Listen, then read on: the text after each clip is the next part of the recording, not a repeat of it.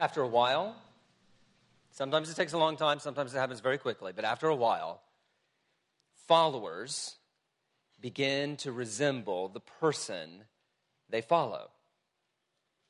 It's kind of a truism in life.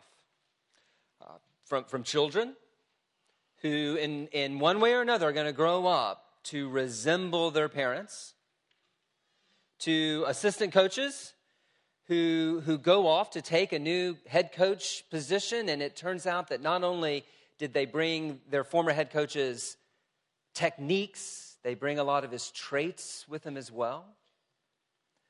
To political aides who begin to sound very much like the politicians they serve. In all walks of life, kind of everywhere we turn, the power of a compelling example is undeniable. Now, the Bible has long understood this phenomenon. In fact, I think it explains it. As human beings, as creatures, we are made in the image of God. And that means, fundamentally, we are reflective beings. We are, by nature, imitators. We actually weren't meant to find our identity by looking inside somewhere and trying to find it. No, we were made to find our identity outside of ourselves. And the person, of course, that we're supposed to follow, the person that we are meant to, in fact, made to resemble, is God. That's what it means to be made in the image of God. Now, whether we follow God or not, the reality is we will become like whatever we worship, whatever or whoever we follow and give ourselves to, our lives to. The Old Testament prophets declared that those who serve false gods become like those false gods. By the same token, the God of heaven, the God who made us, declares, "Be holy because I am holy." So it turns out that the question, who do you worship, is answered by another question. Who do you resemble? And there, of course, is the rub. If we're to be accepted by God, we must be like God. We must resemble God. But if we are to be like God, well, then we need far more than an example to imitate, don't we? We need the power of God to remake us, to recreate us in his image, to give us new life. And friends, that power, that authority is exercised by one person and one person alone. God's anointed king. Turn with me, if you would, to 2 Samuel. 2 Samuel chapter 23. 2 Samuel chapter 23. It's found on page 512, 512, if you're using one of the Bibles that we've provided. 2 Samuel chapter 23. Now this chapter, it's the next to the last chapter in the whole book of 2 Samuel. It breaks down into three sections. I'm going to give you kind of the outline, both of the chapter and of my sermon right up front here. It breaks down into three sections. First, in verses 1 to 7, we have the character of the king's reign. The character of the king's reign or his rule. Second, in verses 8 to 23, we have the effect of the king's reign. The effect of the king's reign. And then finally, in verses 24 to 39, from 24 to the end of the chapter, we have the extent of the king's reign. The extent of the king's reign. And as we look at this passage today, as you think about what I just talked about, the way in which we resemble who we follow, and our need for the power of God exercised by God's king to remake us, I want you to think about your own life. Consider whose authority you're submitting to. Who, in fact, are you following? Whose image do you increasingly resemble? All right, first, the character of the king's reign. The character of the king's reign. Verse 1 of chapter 23. These are the last words of David. The oracle of David, son of Jesse, the oracle of the man exalted by the Most High, the man anointed by the God of Jacob, Israel, singer of songs. The Spirit of the Lord spoke through me. His word was on my tongue. The God of Israel spoke. The rock of Israel said to me, when one rules over men in righteousness, when he rules in the fear of God, he is like the light of morning at sunrise on a cloudless morning, like the brightness after rain that brings the grass from the earth. Is not my house right with God? Has he not made with me an everlasting covenant, arranged and secured in every part? Will he not bring to fruition my salvation and grant me my every desire? But evil men are all to be cast aside like thorns, which are not gathered with the hand. Whoever touches thorns uses a tool of iron or the shaft of a spear. They are burned up where they lie. That's the first part of this chapter. And in these, his last words, not literally his last words, right? But his last words for the record, sort of the official last words. We're gonna get his deathbed words in 1 Kings, whenever we get to 1 Kings. We'll get his deathbed words there. But here in his last words, kind of for the record, David prophetically declares that the rule of God's anointed king brings light and life to all who sit under it. That's the character of the king's reign. It is a reign that brings light and life to all who sit under that government. That's really the dominant image there of verse 4, which is really the center of this prophecy. It's a strikingly beautiful and evocative image, isn't it? He is like the light of morning at sunrise on a cloudless morning, like the brightness after rain that brings the grass from the earth. I mean, who of us here hasn't felt that sense of just sort of expansive hope? That sense of limitless possibility as the sun rises bright and clear on a summer morning in Oregon. And of course, it's only a summer morning in Oregon. But at least we get the summers, right? And we really appreciate those summer mornings because there are no other mornings like them in Oregon, at least Western Oregon. But you know that feeling in late July and August when the sun rises and there is not a cloud in the sky, and you have that feeling that anything is possible today. And all is life and light and well. Or even in our kind of gray and constantly drizzly Oregon. I mean, even here in Oregon, we know that second image that David talks about. When after a good spring rain, and the clouds part, and everything becomes bright, and everything feels fresh and alive and new. Friends, David says that's what the reign of the king is like. This life, this newness, this hope, this sense of limitless possibility is what happens when the king reigns. It's a beautiful image. And yet we read it, and maybe you're even sitting there thinking about this, and you realize, well, wait a minute. I mean, it's a beautiful image. But it's nothing like reality.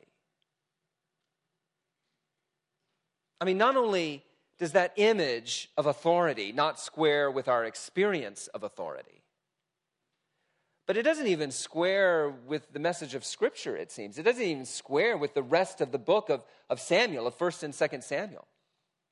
I mean, back in 1 Samuel 8, when Israel first asked for a king, here's what the prophet Samuel said to them about what the king's rule would be like. This is from 1 Samuel 8. Samuel said, "This is what the king who will reign over you will do. He will take your sons and make them serve with his chariots and horses. and they will run in front of his chariots. Some he will assign to be commanders of thousands and commanders of 50s, others to plow his ground and reap his harvest, and still others to make weapons of war and equipment for his chariots. He will take your daughters to be perfumers and cooks and bakers. He will take the best of your fields and vineyards and olive groves and give them to his attendants.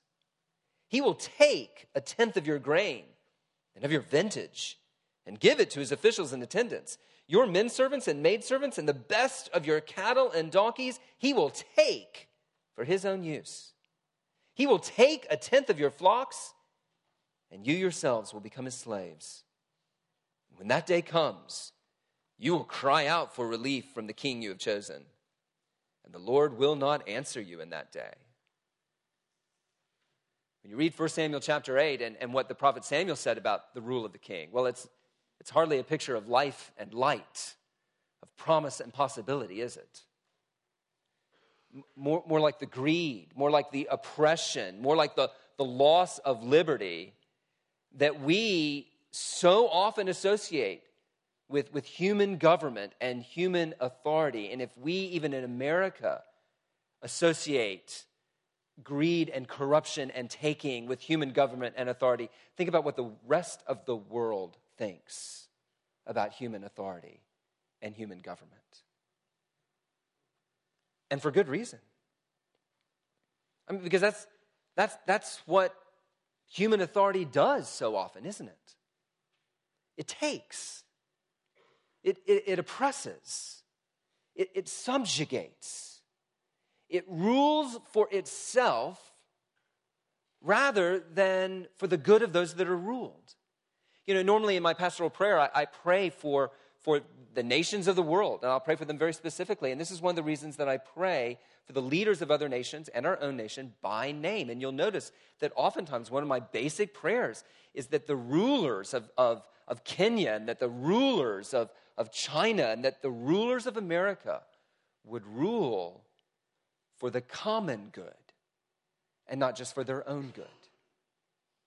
Because that's the tendency of human authority, to serve itself rather than others. So we're brought up short when we read this. This is not, here in 2 Samuel 23, what we typically associate with authority and government. But what we need to understand is that David is not talking, finally, about fallen human authority.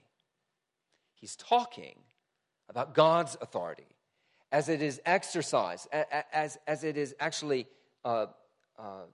used by God's promised king.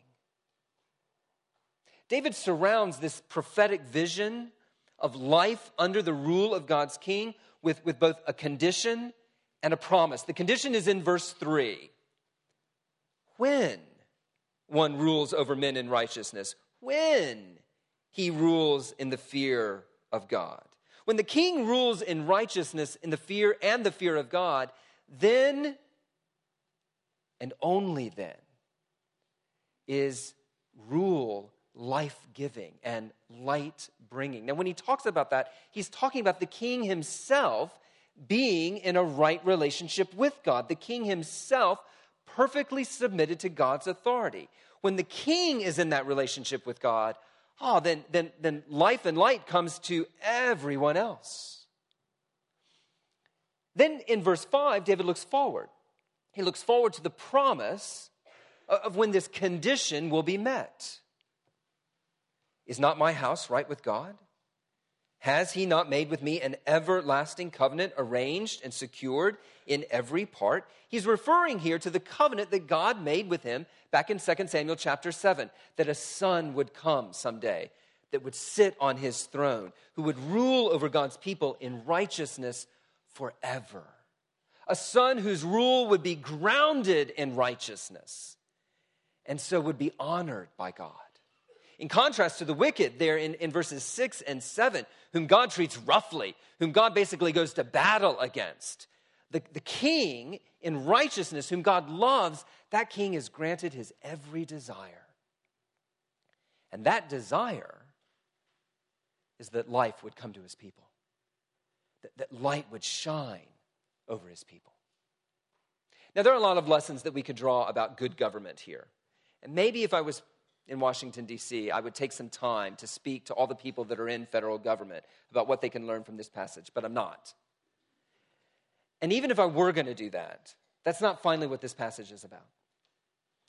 This passage is not about authority in general.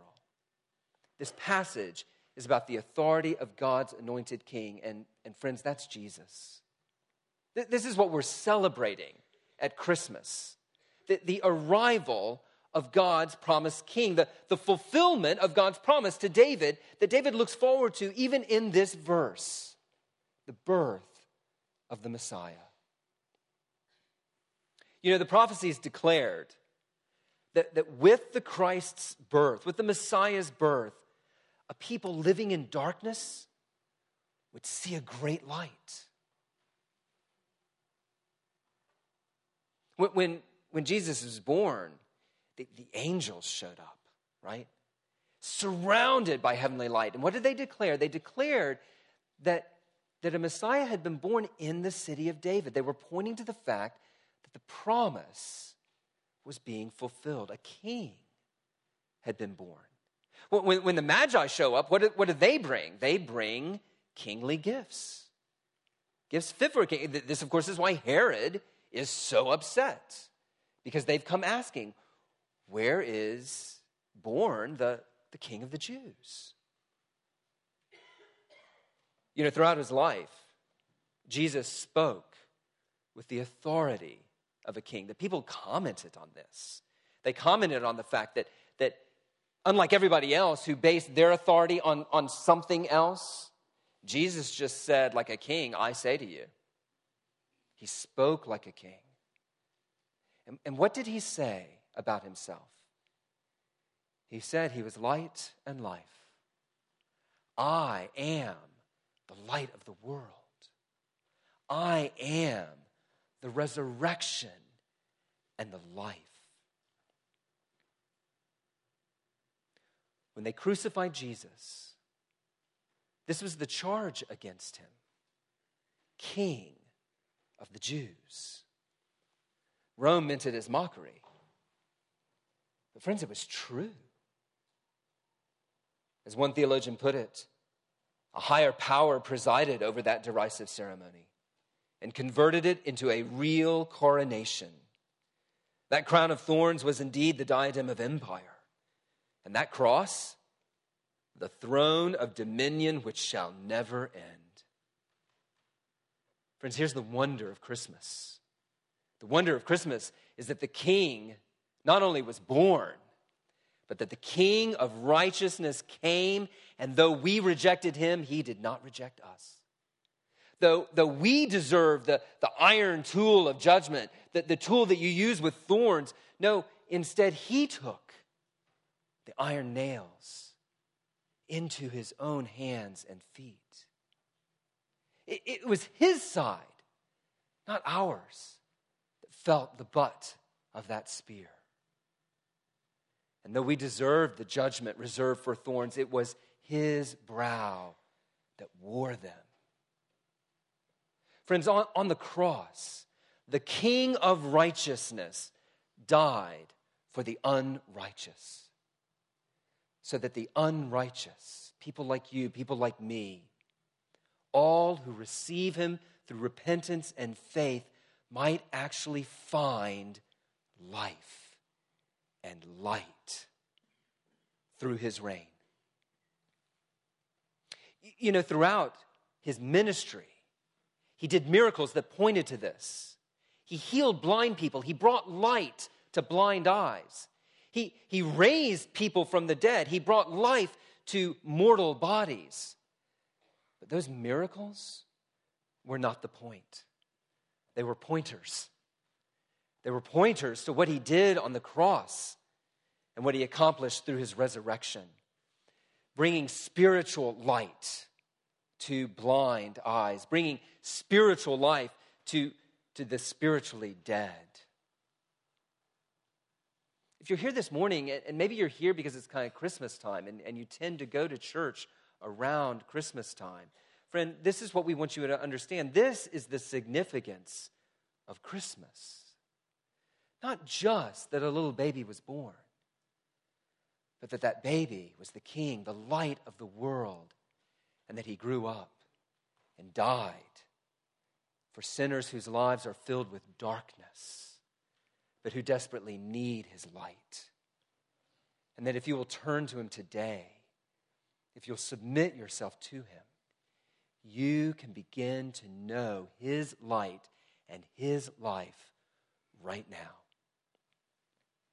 Now, if you're a Christian, if you've already submitted to Jesus Christ, then we need to recognize that this is not just a prophecy about the future, though it is. This is a prophecy about Christ's reign in our lives today. Christ's reign right now brings light and life to his people. Now how does that work? How does Christ actually reign today? Well, there are a lot of different ways we can talk about it. But what I want to point out, and this is one of the things that we've thought a lot together with the pastoral residents this last semester, is that publicly, Christ reigns through his church. Christ reigns through the local church. That's how he makes his reign public to the world today, even though they can't see him. In Matthew chapter 16 and in Matthew chapter 18, Christ entrusts the keys of the kingdom, that is his authority, to the church. He didn't entrust it to me individually. He didn't entrust it to you individually. He entrusted it together to the local church. How do we exercise then together in the local church Christ's authority? Well, we exercise it through the preaching of his word. We don't preach my word. I didn't spend all week trying to think up really inspiring things to say and then read them to you. No, I got up and I read to you Christ's word. And now I'm going to try to help apply and explain what those words mean. We proclaim his word. We declare his gospel. That's how Christ exercises his reign, as his messengers go out and declare his word. We also exercise his authority as we publicly recognize those who rightly confess the gospel. So we not only declare the gospel, but as a local church, our responsibility is to rightly recognize those who have also submitted to that gospel, who rightly confess that gospel. How do we do that? Well, we do it through baptism. And this is one of the ordinances that Christ gave us. When we baptize somebody, we're saying, hey, this one, we have every reason to believe, has actually submitted to Jesus Christ. And we want to recognize them publicly as a fellow citizen, as a follower of Jesus Christ. We also exercise his authority through the Lord's Supper, as we invite all those who have submitted to Christ, who have bent the knee to Christ, and have done so publicly by being baptized, by joining a local church. We invite them to participate in this meal with us. We also exercise Christ's authority by excluding those who do not rightly confess the gospel through their lips and through their lives. I do that when I explain who's allowed to come to the Lord's Supper and who's not. We do that as we exercise church discipline. I have no authority to put anybody outside of the church. I can't do that. I wouldn't want to do that on my own. I wouldn't trust myself to that. And Jesus certainly didn't. No, instead, he gave that authority to us as a congregation through the leadership of the elders. See, again and again, in all sorts of different ways, we as a congregation exercise the authority of Christ. We show that Christ is reigning as we declare his word, as we recognize those who have submitted to that word, as we exclude painfully those who will not. So if you're here this morning and you're a Christian, I need to ask you, have you submitted to Christ's authority? Well, maybe you have. So have you done so publicly? Have you submitted to Christ's authority publicly by being baptized, by joining a local church, by committing yourself to sit under his word? Now, if you have done that, and that would be probably most of the people in this room, do you take that seriously? Do you take your membership, your citizenship in the kingdom of Christ seriously? This is not a club membership, right? This is membership in the family of God. This is membership in his body as it's expressed locally. Christian, this is how Christ brings light and life into your life now.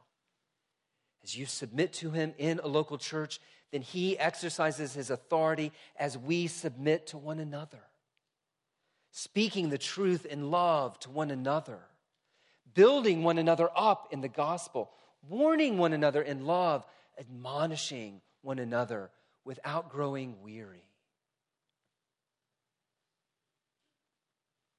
Thankfully, though, this is not the end.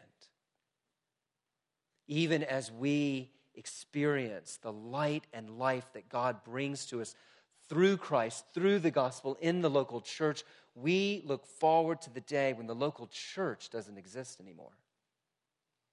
And instead, there is just one glorious assembly of God's people from all time, from all places, gathered around the throne when Christ's authority is exercised directly, no longer mediated through a written word, no longer mediated through elders, no longer mediated through a local church, but face to face.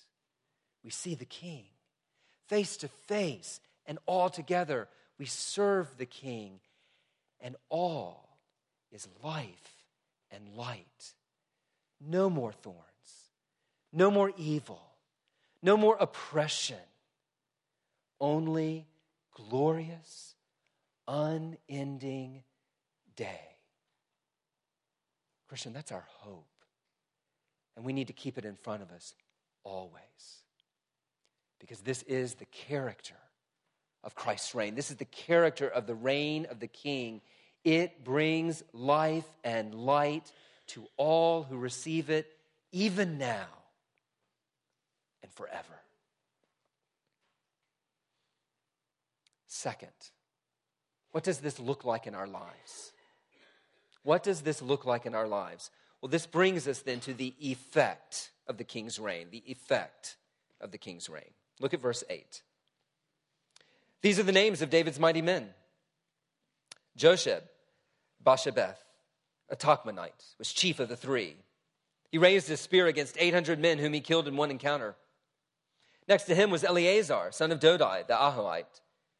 As one of the three mighty men, he was with David when they taunted the Philistines gathered at Pasdamim for battle. Then the men of Israel retreated, but he stood his ground and struck down the Philistines till his hand grew tired and froze to the sword. The Lord brought about a great victory that day. The troops returned to Eleazar, but only to strip the dead. Next to him was Shammah, son of Agi, the Hararite. When the Philistines banded together at a place where there was a field full of lentils, Israel's troops fled from them. But Shammah took his stand in the middle of the field. He defended it and struck the Philistines down, and the Lord brought about a great victory.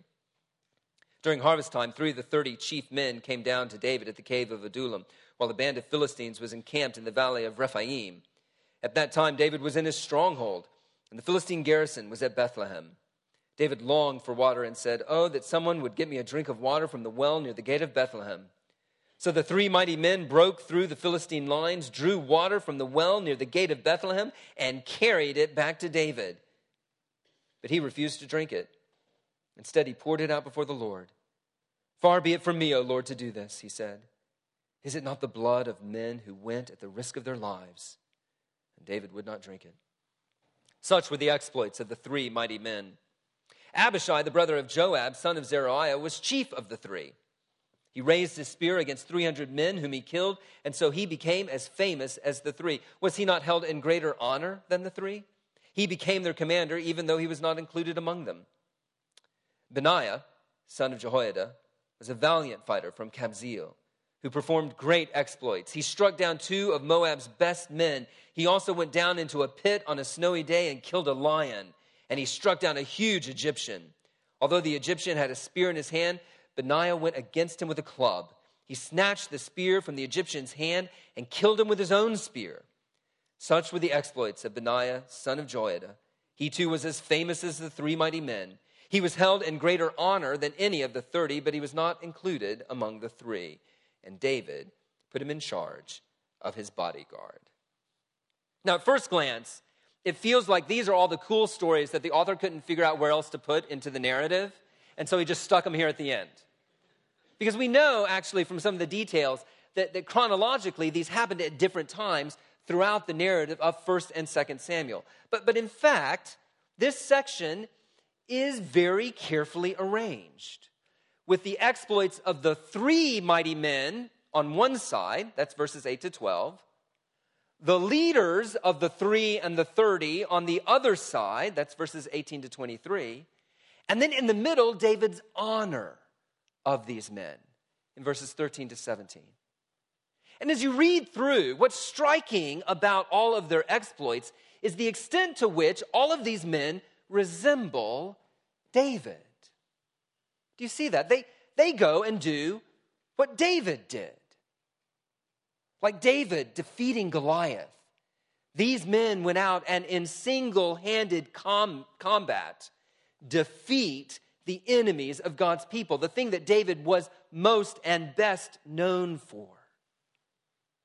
Only actually, in many ways, their exploits are even greater than David's exploit. They're like, Jeff and I were talking about this this week. They're sort of like kung fu fighters, aren't they? You know? My favorite verse is verse 10. In this whole section, my favorite verse is verse 10. The troops returned, but only to strip the dead. I mean, can you get a better line than that? It is straight out of Hollywood. It belongs in a trailer to like a Rambo movie or something, right? And that's who these guys are. The original Rambo, the original Master Chief, the original Bruce Lee or Iron Man. You pick your genre. That's who these guys are. And if you were ever a 9-year-old boy sitting through a long church service, you already know this chapter. This was one of your go-to chapters, and you spent many hours there. I know I sure did. But the point of this chapter is not that these guys are superheroes, that they're supermen. Now, the point is they're like David. They are like the king that they follow and serve. You see, when David went up single-handedly against Goliath, he didn't go in his own strength. He declared in 1 Samuel 17 to Goliath, the Lord will hand you over to me, and I'll strike you down. So that all those gathered here will know that it is not by sword and spear that the Lord saves, for the battle is the Lord's. You see, David understood that it was through the empowering of the Spirit of God that he was going to win that battle, not the superiority of his weapons. And so it was for David's followers. Verse 10, the Lord brought about a great victory that day. Verse 12, the Lord brought about a great victory. You see, when we read these exploits, we're not just meant to think of David, though we are meant to think of David. We're meant to think of David's God. The same Spirit of God that delivered Goliath to David, the same Spirit of God that empowered Saul to rescue the city of Jabesh Gilead, the same Spirit of God that empowered Jonathan to rout the Philistines is the same Spirit of God that is at work in these men here in chapter 23. The effect of the king's reign is that the king's men become like him as a testimony to the power of the king's God. Now, if that is true for David and his followers, it is even more true for David's greater son, Jesus, and his followers. You realize, Christian, that when you read these exploits, you're meant to feel like you're looking in a mirror at yourself. In John chapter 14, Jesus told his disciples, I tell you the truth. Anyone who has faith in me will do what I have been doing. He will do even greater things than these, because I am going to the Father, and I will do whatever you ask in my name, so that the Son may bring glory to the Father, so that glory might be brought to the King's God. The King's men and women begin to resemble the King. And Jesus went on there in John's Gospel to explain that the way he would do this is by sending the Holy Spirit. The Holy Spirit who comes into our life and doesn't restrict us, but empowers us. Who doesn't give us a spirit of timidity and fear, but a spirit of boldness. Christian, this is what the reign of Christ does in our lives. Well, this is one of the reasons why, in fact, Jesus waited to send the Holy Spirit. Right? The Holy Spirit doesn't come as soon as Jesus is resurrected from the dead. No, first Jesus must ascend to the Father. That ascension being a picture of his coronation. Jesus ascends to the Father and he sits down on the throne. And so it is as king that he sends the Spirit to his people. And what does the Spirit do? The Spirit brings life and light. The Spirit brings the new birth, makes us alive. And then the Spirit gradually and inexorably conforms us to the image of the King, so that we increasingly look like Jesus. As Paul says in 2 Corinthians chapter 3, verse 18, we who with unveiled faces all reflect the Lord's glory are being transformed into his likeness with ever-increasing glory, which comes from the Lord who is the Spirit. So like Christ, Christian, we fight. We fight like these guys. We fight against the enemies of sin and Satan in the power of the Spirit. Ephesians chapter 6. Because we belong to Christ, because we're his men and women, we live by the Spirit and we keep in step with the Spirit. Galatians chapter 5. Like Christ, we preach a message of reconciliation, a message of reconciliation with God, not in our own power, but through the power and the wisdom of the Spirit. 1 Corinthians chapter 2. This is what the Spirit does. He causes us more and more gradually, but inexorably, to resemble Jesus. Because the ministry of the Spirit isn't to call attention to the Spirit, to himself. The ministry of the Spirit is not to empower us for miracles just for the sake of miracles. You know, that's the error that some, not all, but some in the charismatic and the signs and wonders movement have made, to assume that the ministry of the Spirit is all about the Spirit. But it's not. The ministry of the Spirit in and through us is not to call attention to the Spirit, but to call attention to Jesus, as he makes us look more and more like Jesus by reproducing the life of Jesus in us. The one you follow is the one you will increasingly resemble.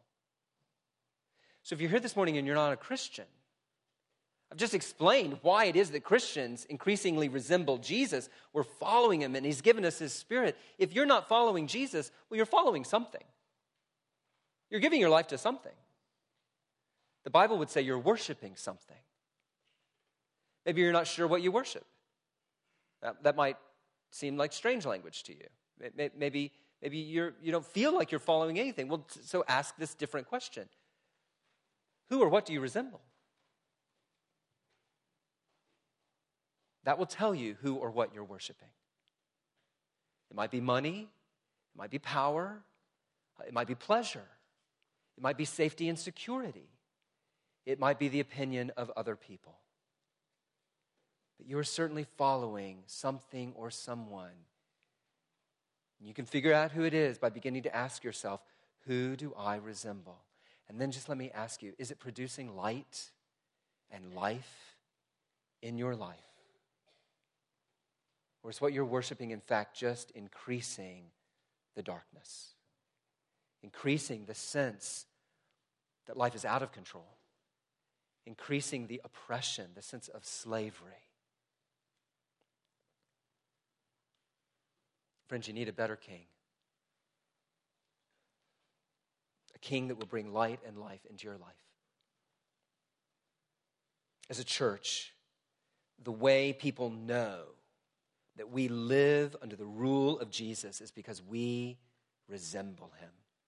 Not in acts of military prowess, but in acts of spiritual prowess. As we love one another sacrificially, as we love those even who hate us, and we pray for them, as we pray down spiritual strongholds of sin, as we lay down our lives and our treasures to see the good news of the gospel taken to the ends of the earth. Hinson Baptist Church, I hear here in Portland all the time what we used to be known for. I hear sometimes from you all what we used to be known for. I don't really care what we used to be known for. I care what we're known for now. Are we known for our resemblance to Jesus? You know, at the end of the day, it doesn't matter if we used to be known for this program or that program or whatever, because none of that will count at the end. The only thing that will count is the extent to which we were known for Jesus, because we looked like him. Christian, just as David honored these men who brought him a drink, not treating their devotion to him lightly, Christ will honor you. The book of Hebrews tells us that Jesus is not ashamed to call us brothers. There's great cost in seeking to follow Jesus. There's great cost, trial, suffering, pain sometimes, in a life that is given to resembling Jesus. But you need to know, as you count the cost, that Jesus holds your life dear. And he will not let a single sacrifice, he will not let a single drop of our blood, he will not let a single tear shed for him go unanswered. So do not fear. Do not fear to risk great things for this king. Do not fear to risk the greatest thing for this king, which is your very life. Because on the last day, Jesus Christ will vindicate your faith in him. And as Paul says in 2 Thessalonians chapter 1, on that day, you will be counted worthy of the kingdom of God, for which today you are suffering. The character of the king's reign is that it brings life. The effect of the king's reign is that we begin to resemble the king. But that leads us finally to the extent of the king's reign. The extent of the king's reign. Just who exactly is included in this gracious kingdom of life and light. We'll look at verse 24. Among the 30, there were... You didn't think I was really going to read all those names, did you? I know you'd like to hear me try. No, I'm not going to read all those names. What I want to point out to you, though, is just who is in this list. Of course, there are many from David's own family, many from his own tribe of Judah. Asahel, the brother of Joab, Elhanan, son of Dodo from Bethlehem, right there at the top of the list. Those two are actually from the clan and the tribe of Judah. Those are kinsmen of David. And that's not really surprising, that the king would have amongst his closest advisors, his chief officers, his own family members. What is surprising is verse 29. Ittai, son of Ribai, from Gibeah in Benjamin. Gibeah in Benjamin. Our ears are supposed to prick up at that point. We know that town. That's Saul's hometown. Abiezer and Nahari, later on in the list, they're from the tribe of Benjamin too. That's Saul's tribe. What kind of king would include in his closest band of brothers men who had once been loyal to the man who had sought his life? We can dig deeper into the list. Several more of these men were from the northern tribes of Israel, which had been quick to desert David in his hour of need. Another, Eliam, there in verse 34, was the son of Ahithophel, David's closest advisor and the man who betrayed him to his own son Absalom. We can dig even deeper. Zelek, Igal, and Uriah, they're not even Israelites. They're foreigners, outsiders to the nation. Friend, David was king over Israel, but his reign graciously extended to any who would bend the knee to him, including former enemies, including the sons of traitors, including even foreigners who had no claim whatsoever on his love. And friends, in this, David points us forward to Jesus best of all. And this is where we conclude. It doesn't matter who you are. It doesn't matter where you're from. It doesn't matter what you've done or what history you bring. The gracious reign of King Jesus, a reign that brings light and life, a reign that transforms men and women, will include you if you will submit to him.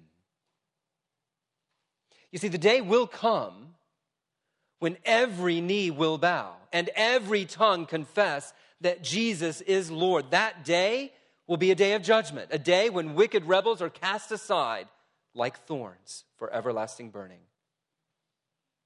But friends, that day is not today. Today is the day when new life can dawn in you as surely as the light of morning at sunrise.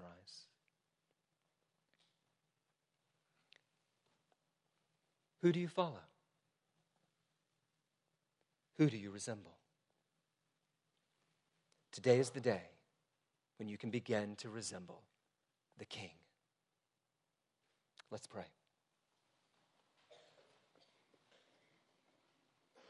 Heavenly Father, we confess that as we think about your authority, we think of it wrongly. We think of it as that which takes and oppresses. And yet, your word tells us otherwise. Your word tells us that your authority exercised through Christ doesn't take, it gives. It doesn't oppress, it frees. It doesn't kill, it gives life. Oh, Lord Jesus, give us eyes to see. Bring light to our minds. Bring life to our hearts. Let us see and receive your life-giving rule. May it begin in us today, and may it never end until we have been fully and truly conformed to your image, O Lord Jesus. And it's in your name we pray. Amen.